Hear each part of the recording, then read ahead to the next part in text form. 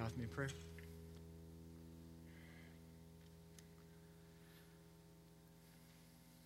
Father, we appeal to you today on the basis of that great life that was just sung about.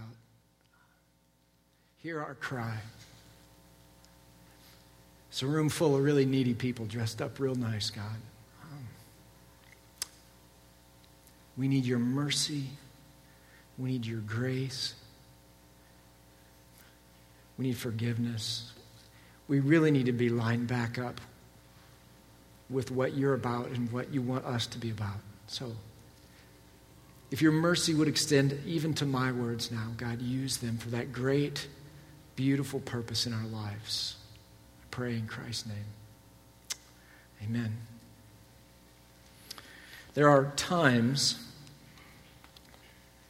when you can just sense that you're lined up with God.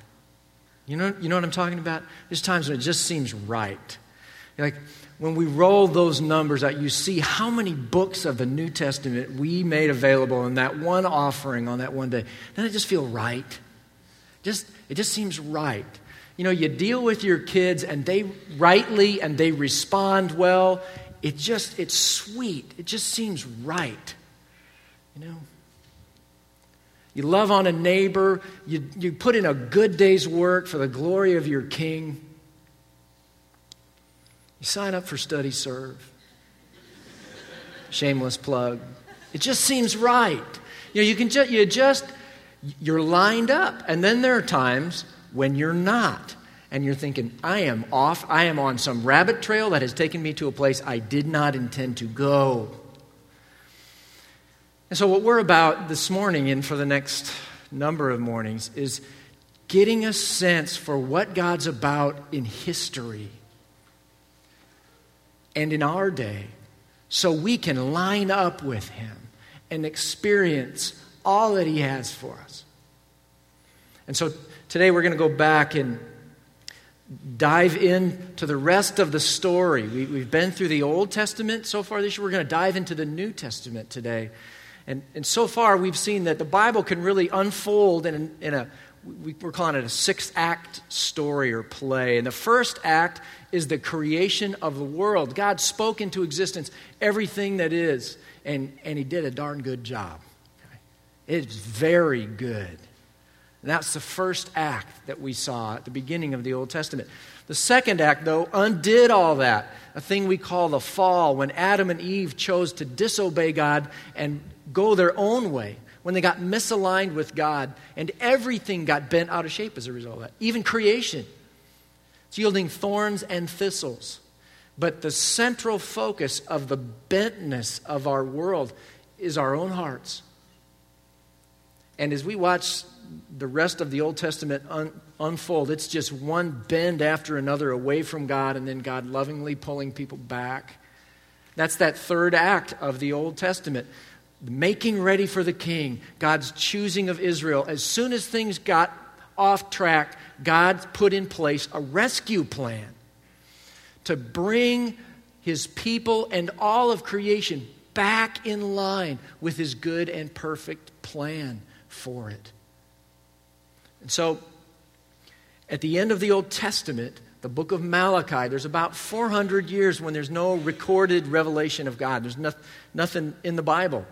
Malachi stops. 400 years later, Matthew picks it up with the story of the birth of Christ. And during those years, God's people some of them are in the promised land. Most of them are scattered all over the place, and they are oppressed.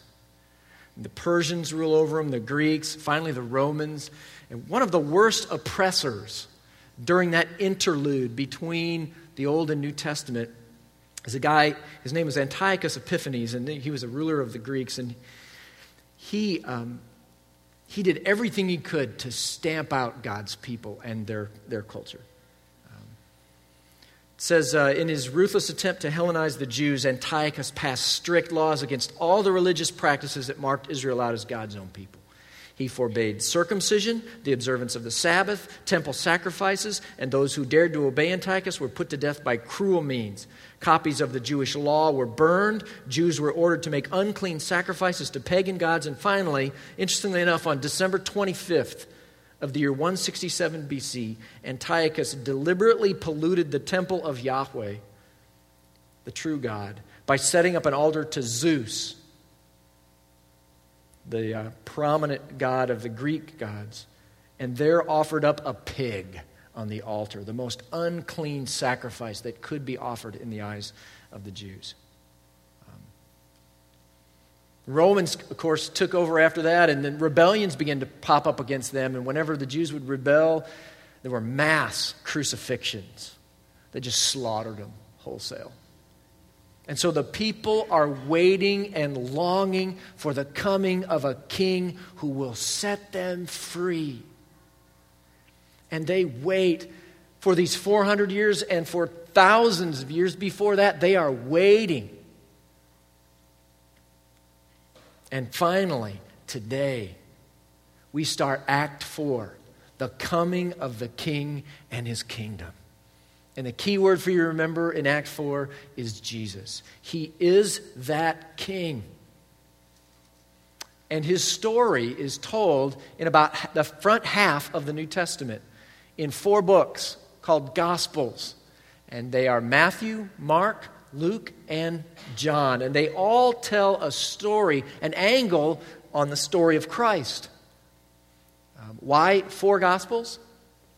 Well, try to tell the story of this king in one gospel. I mean, the reason there are 4 in part is simply he is too magnificent for any one angle to rightly and richly tell his story. And so there are 4 of these stories. They all come from a different angle. I have a book at home called Lincoln on Leadership. And it's not really a biography of Lincoln. It's a selection of his acts and principles based on his leadership. And that's kind of what these Gospels are. They're really not true biographies. They are slices and angles and perspectives on this multifaceted, amazing life of this king lived out before us. For instance, Matthew, many believe, writes primarily to a Jewish mindset, because he presents Jesus' genealogy and the fulfillment of lots of Old Testament prophecy. Jesus' power and authority are emphasized. He presents Jesus as the Messiah. Mark, a number feel like, has a more Roman way of thinking.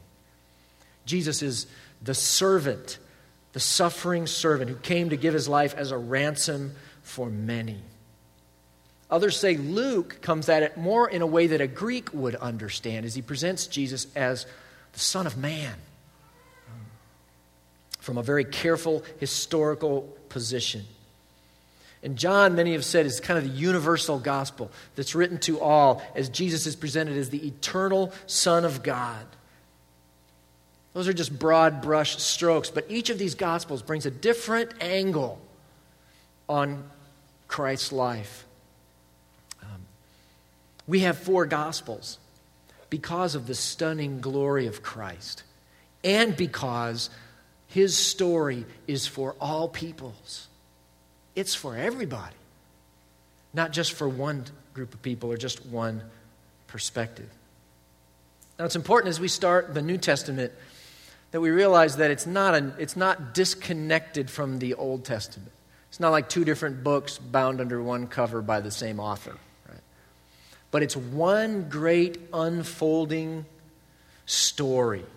And if you want to read about that, a book that I really like, I think I've recommended before, it's called The Drama of Scripture, Finding Our Place in the Biblical Story.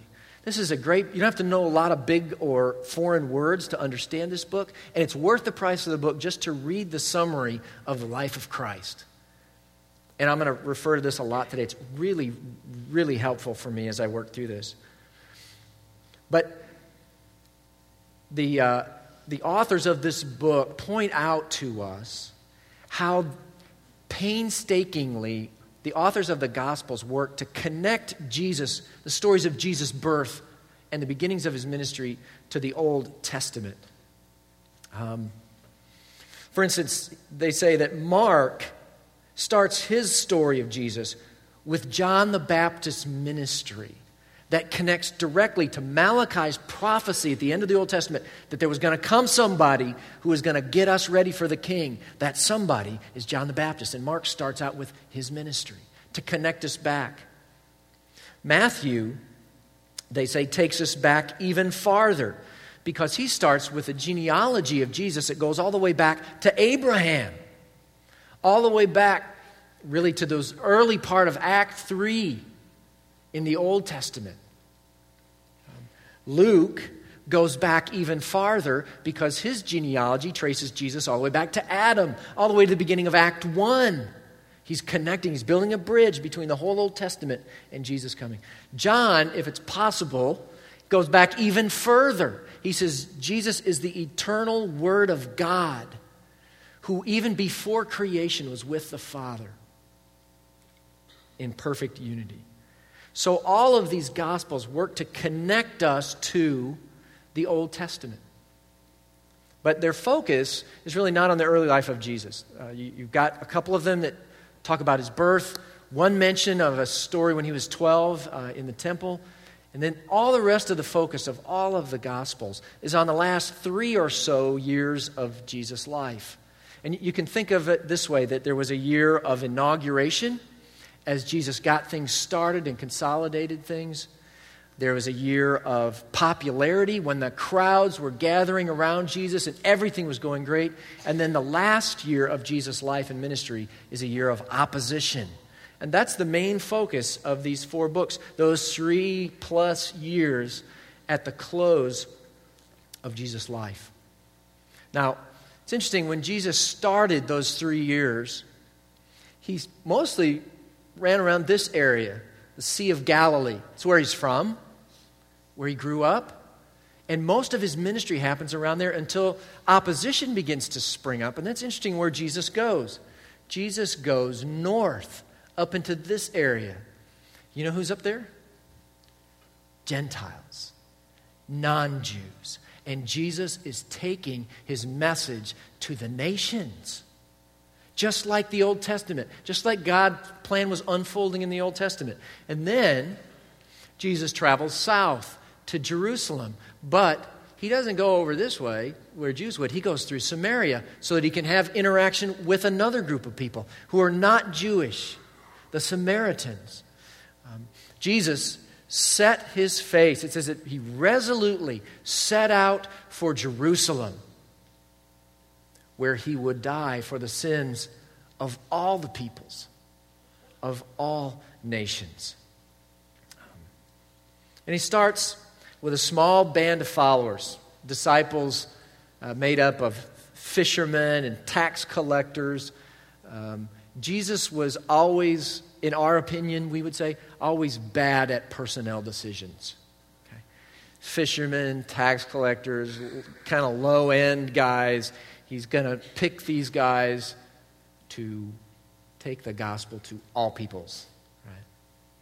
But you have to love the stories of the way Jesus called these guys. One of my favorite passages in the New Testament is in John chapter 1, where Andrew, who was following John the Baptist, was introduced to Jesus by John. It says, Andrew, Simon Peter's brother, was one of the 2 disciples who heard what John the Baptist had said and who had followed Jesus. But the first thing Andrew did was to find his brother Simon, we know him as Peter, and tell him, we have found the Messiah. That's the Christ. And so from the very first disciple until now, this is what followers of Christ do.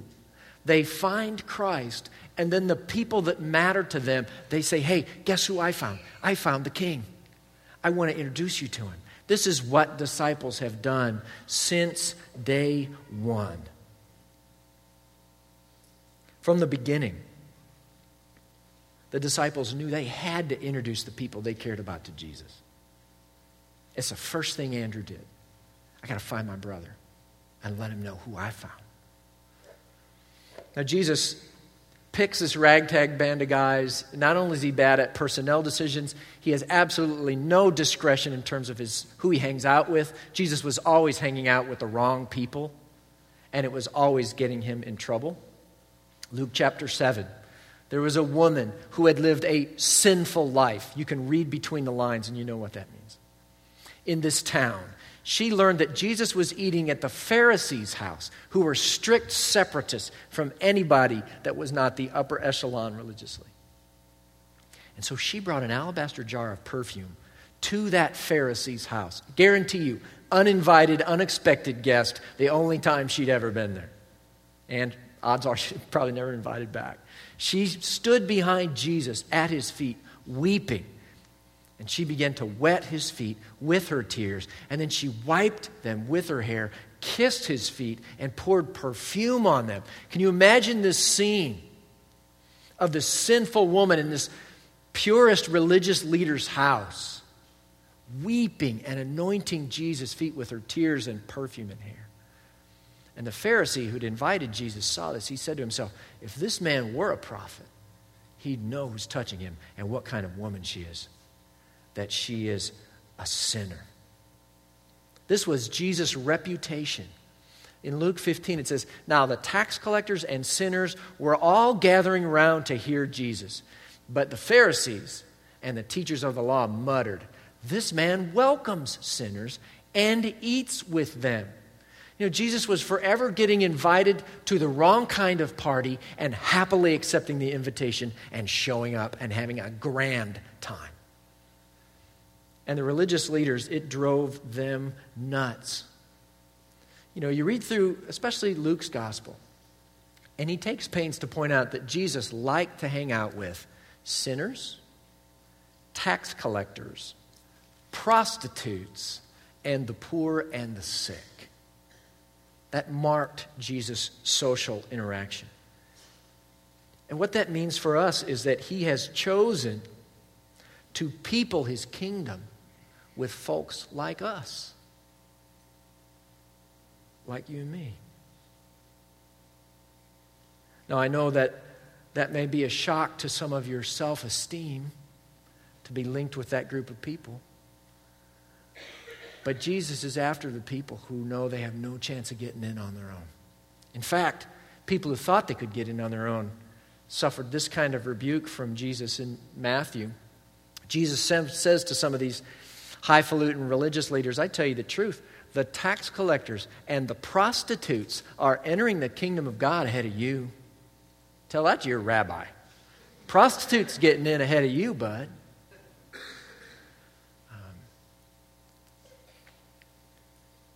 You know, honestly, though, when you hear that, you hear about those two groups of people, which group do you automatically associate yourself with? Do you see yourself over there with the prostitutes and the sinners? Or do you see yourself as one of those good people who probably deserve to get in on their own merit? How you answer that question is very, very important.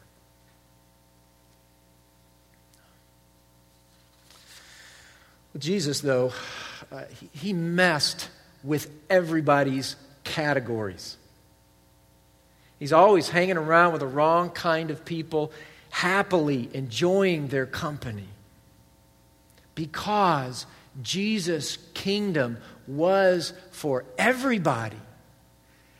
Didn't matter your health, didn't matter your wealth, didn't matter your social status, didn't matter your race, your ethnicity. It was for everybody. And Jesus commissioned his followers to make sure that everybody heard. He said, as he was getting ready to leave, you'll receive power when the Holy Spirit comes on you. And you are going to be my witnesses in Jerusalem, in all Judea and Samaria, and to the ends of the earth. It's for everybody. So you think about that. How welcoming are you to people who don't fit in so good? When was the last time you had somebody in your home who was a bit of an outcast?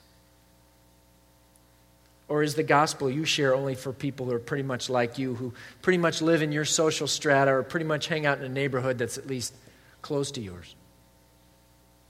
Maybe has your same skin color, your same ethnic background. How about we just make a rule, okay? That at North Wake, everybody's welcome. Okay? Everybody's welcome.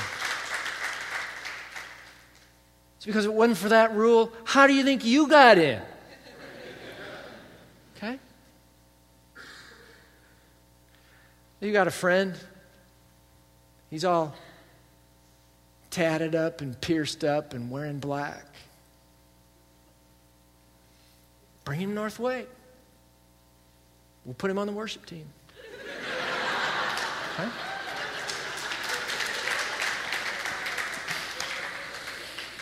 Oh, man.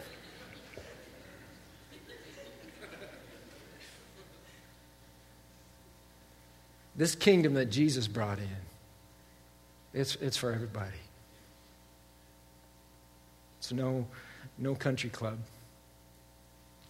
You start reading these Gospels, and they're amazing. Jesus is stunning. He does, depending on how you count them, about 50 miracles. These are not the things tricksters did or people that were smart did. This is God stuff.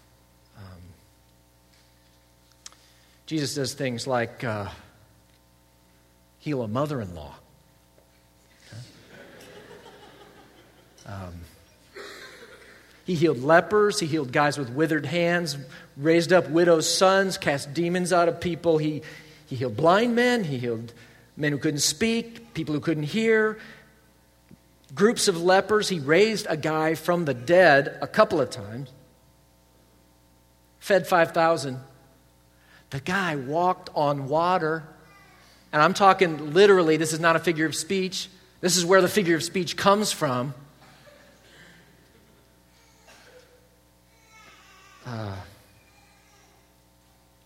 Jesus did miracles. And they were motivated, a couple things, but mostly Jesus was motivated by compassion. You know, somebody was hungry, he fed them. Somebody was sick, he healed them. And again, one of my favorite stories that demonstrates this is in Luke 7. Soon afterward, Jesus went to a town called Nain, and his disciples and a large crowd went along with him. And as he approached the town gate, a dead person was being carried out. So you have this collision. Jesus' entourage and a funeral procession are coming head to head at the city gate. This guy who was being carried out, who was dead, was the only son of his mother, and she was a widow. Large crowd from that town was with her, and when the Lord saw her, his heart went out to her. This is driving his actions, and he said, "Don't cry." Then he went up and touched the coffin, and those carrying it stood still, because if you were a Jew, you didn't do much coffin touching. Okay? And then Jesus said, "Young man, I say to you, get up." And right there, in the streets just outside of the city of Nain, this dead man sat up and started talking. And Jesus gave him back to his mother. And then I'm guessing, it doesn't say this, that he, revived all the guys who had just passed out all around that funeral procession. You cannot read the Gospels and come away wondering if Jesus cares about people who suffer. Wondering if he cares about you. Compassion was behind so many of Jesus' miracles. But he had another motive a lot of times. And that was to help thick-headed people figure out who he was. He was putting it on display. And again, another story that I love that demonstrates this is Mark 2. Jesus enters Capernaum, and the people there heard he'd come. So many gathered. There's no room, not even outside the door, and he preached the word to them. And some men came, bringing to him a paralyzed friend. Okay? 4 guys are carrying him. And since they could not get to Jesus because of the crowd, they made an opening in the roof above Jesus, and after digging through it, lowered the mat the paralyzed man was lying on. Imagine, you're in a place like this, Jesus teaching, then all of a sudden they tear the roof open and they lower this guy down on the mat. And Jesus, when he saw their faith, this is what he says to their paralyzed friend. son, your sins are forgiven. Now, there's some teachers of the law sitting there thinking to themselves, why does this fellow talk like that? He's blaspheming. Who can forgive sins but God alone? Immediately, Jesus knew in his spirit that this is what they were thinking in their hearts, and he said to them, why are you thinking these things? Which is easier, to say to the paralytic, your sins are forgiven, or to say, get up, take your mat, and walk? But that you may know that the Son of Man has authority on earth to forgive sins, the authority of God. He said to the paralytic, I tell you, get up, take your mat, and go home. So he got up, took his mat, and walked out in full view of all of them. This amazed everyone, and they praised God, saying, we ain't never seen anything like this. These parts.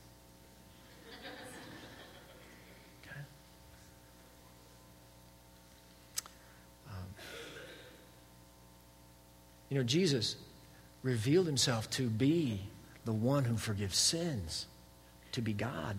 A lot of his miracles were loaded images that he wasn't just a regular prophet or teacher. He was God. And that's why he accepted worship from people. They're out in a boat. I think this is one of those times when Jesus speaks, the storm dies down, and the guys in the boat worshiped him, saying, truly, you are the Son of God. The Jews did not worship multiple gods. And Jesus does not respond saying, no, guys, you're getting carried away here. Just me, great teacher, great prophet. He doesn't do that. He accepts the worship of men.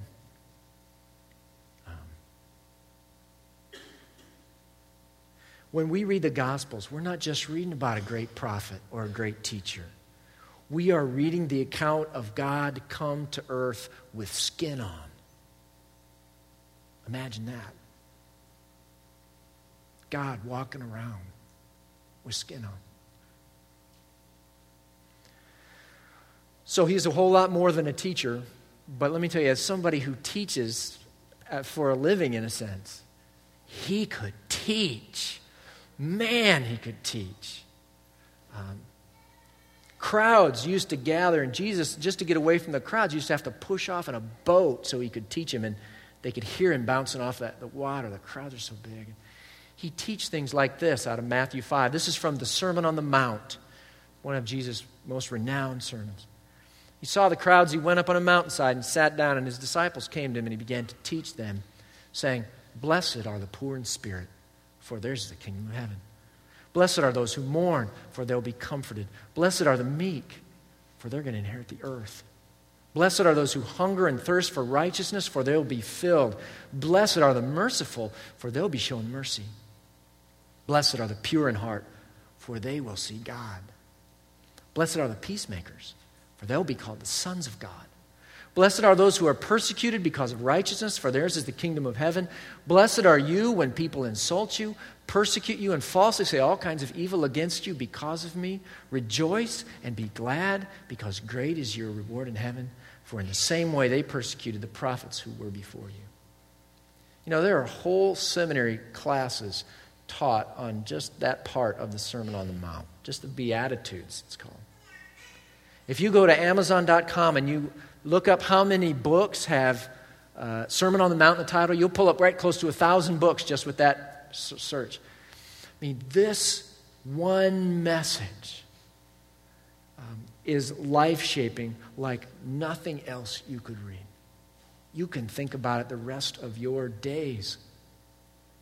Jesus was the master teacher, and he loved to teach in parables, just simple little stories. Just simple little stories, but man, do they pack a punch. Here's a case in point, Luke 18. Jesus tells the disciples a parable to show them that they should always pray and not give up. He said, in a certain town there was a judge who neither feared God nor cared about men, and there was a widow in that town who kept coming to him with the plea, grant me justice against my adversary. For some time he refused, but finally he said to himself, even though I don't fear God or care about men, yet because this widow keeps pestering me, I will see that she gets justice so that she won't eventually wear me out with her coming. Jesus said, listen to what the unjust judge says. And will not God bring about justice for his chosen ones who cry out to him day and night? Will he keep putting them off? I tell you, he will see that they get justice, and quickly. And wow, Jesus has just painted a portrait of God and the importance of prayer that will stick in your mind all of your life. But the most penetrating thing is what he does next. He says, however, and I hate these howevers when Jesus does these at the end of these stories. However, when the Son of Man comes, will he find faith on the earth? I hate those questions. You know that he's after you, that you're about to take the beating of your life. You're not even sure what it means. You know he's after you. What does that mean? What does it mean when he says, when the Son of Man comes, will he find faith on the earth? Well, at least in part it means, is he going to find people faithfully persevering in believing prayer? Is he going to find people praying when he comes back? So what would you say? Let's say Jesus comes back right soon. How would he find you? Faithful believing prayer, big deal for you? Careful to protect that?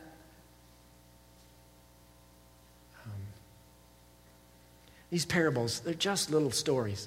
But man, they reach right into your chest, pull your heart out, shake it around, and stick it back in. They are daggers. Jesus, as you read through the Gospels, you're going to find him doing amazing things out of compassion and showing us who he is. You're also going to find him teaching like nobody else. And you find him living this exemplary life. You read the Gospels and you just want to be like Jesus. He's like everybody's hero. He's everybody's mentor. The guy prays all night. He takes children in his arms and blesses them. He cares about the plight of women. He'll stand up and prevail against the most powerful of men. He feeds the hungry. He touches the sick. He can cook up a fresh catch of fish right there on the beach. And he is really, really patient with thick-headed disciples. In fact, in John 13, he actually goes so far as to wash those thick-headed disciples' feet. It's just before the Passover feast. Jesus is just a few hours away from the cross. It's that night. And he knew that the time had come for him to leave his world and go to the Father. Having loved his own who were in the world, now he showed them the full extent of his love. Evening meal was being served, and the devil had already prompted Judas Iscariot, son of Simon, to betray Jesus. Jesus knew that the Father had put all things under his power and that he had come from God and was returning to God. So what's he do? He gets up from the meal, he takes off his outer clothing, and he wraps a towel around his waist. And after that, he poured water into a basin, and he begins to do what only the lowest of servants would do. He washed his disciples' dirty, dusty, stinking feet, drying them with the towel that was wrapped around his waist. He washes the feet of those disciples who are so full of themselves that they're lobbying him to see who get the good seats in heaven. He washes the feet of the one who refused to believe that Jesus would keep his promise and be raised from the dead. He washes the feet of the one who would deny him 3 times. He washes the feet of the one who would betray him with a kiss. Jesus, the very Son of God, washes their feet, every one of them. Then he turns to them, and through them he turns to us, and he says, "Follow me. Do what I have just done. Love one another this way." When he finished washing their feet, Jesus put on his clothes and returned to his place. He says, "Do you understand what I've done for you?" He asked them, You call me teacher and Lord, and rightly so, for that is what I am. Now that I, your Lord and teacher, have washed your feet, you also should wash one another's feet. I have set you an example that you should do as I've done for you. I tell you the truth. No servant is greater than his master, nor is a messenger greater than the one who sent him. Now that you know these things, you'll be blessed if you do them.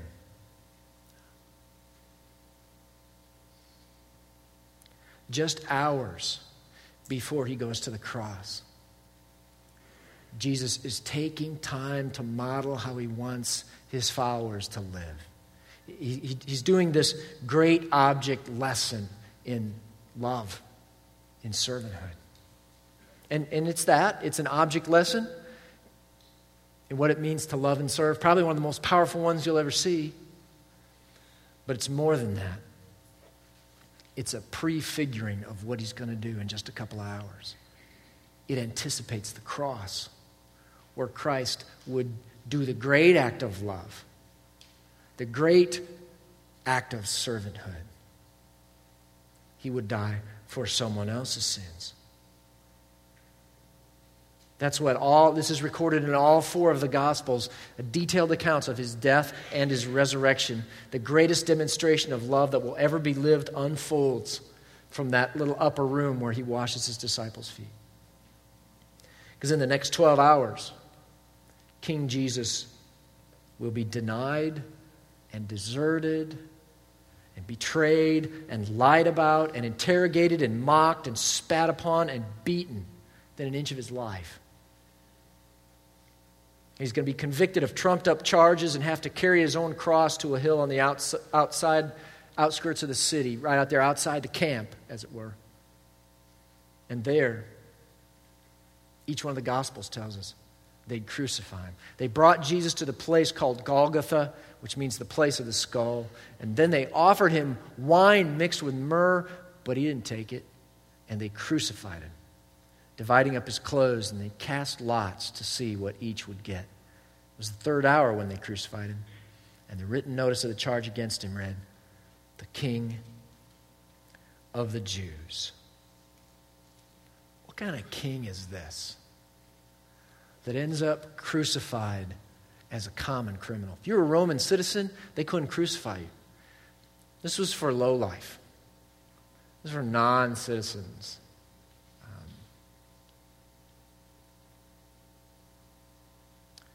It's interesting. This resulted in mockery for the Christian faith from ancient times past to this very day.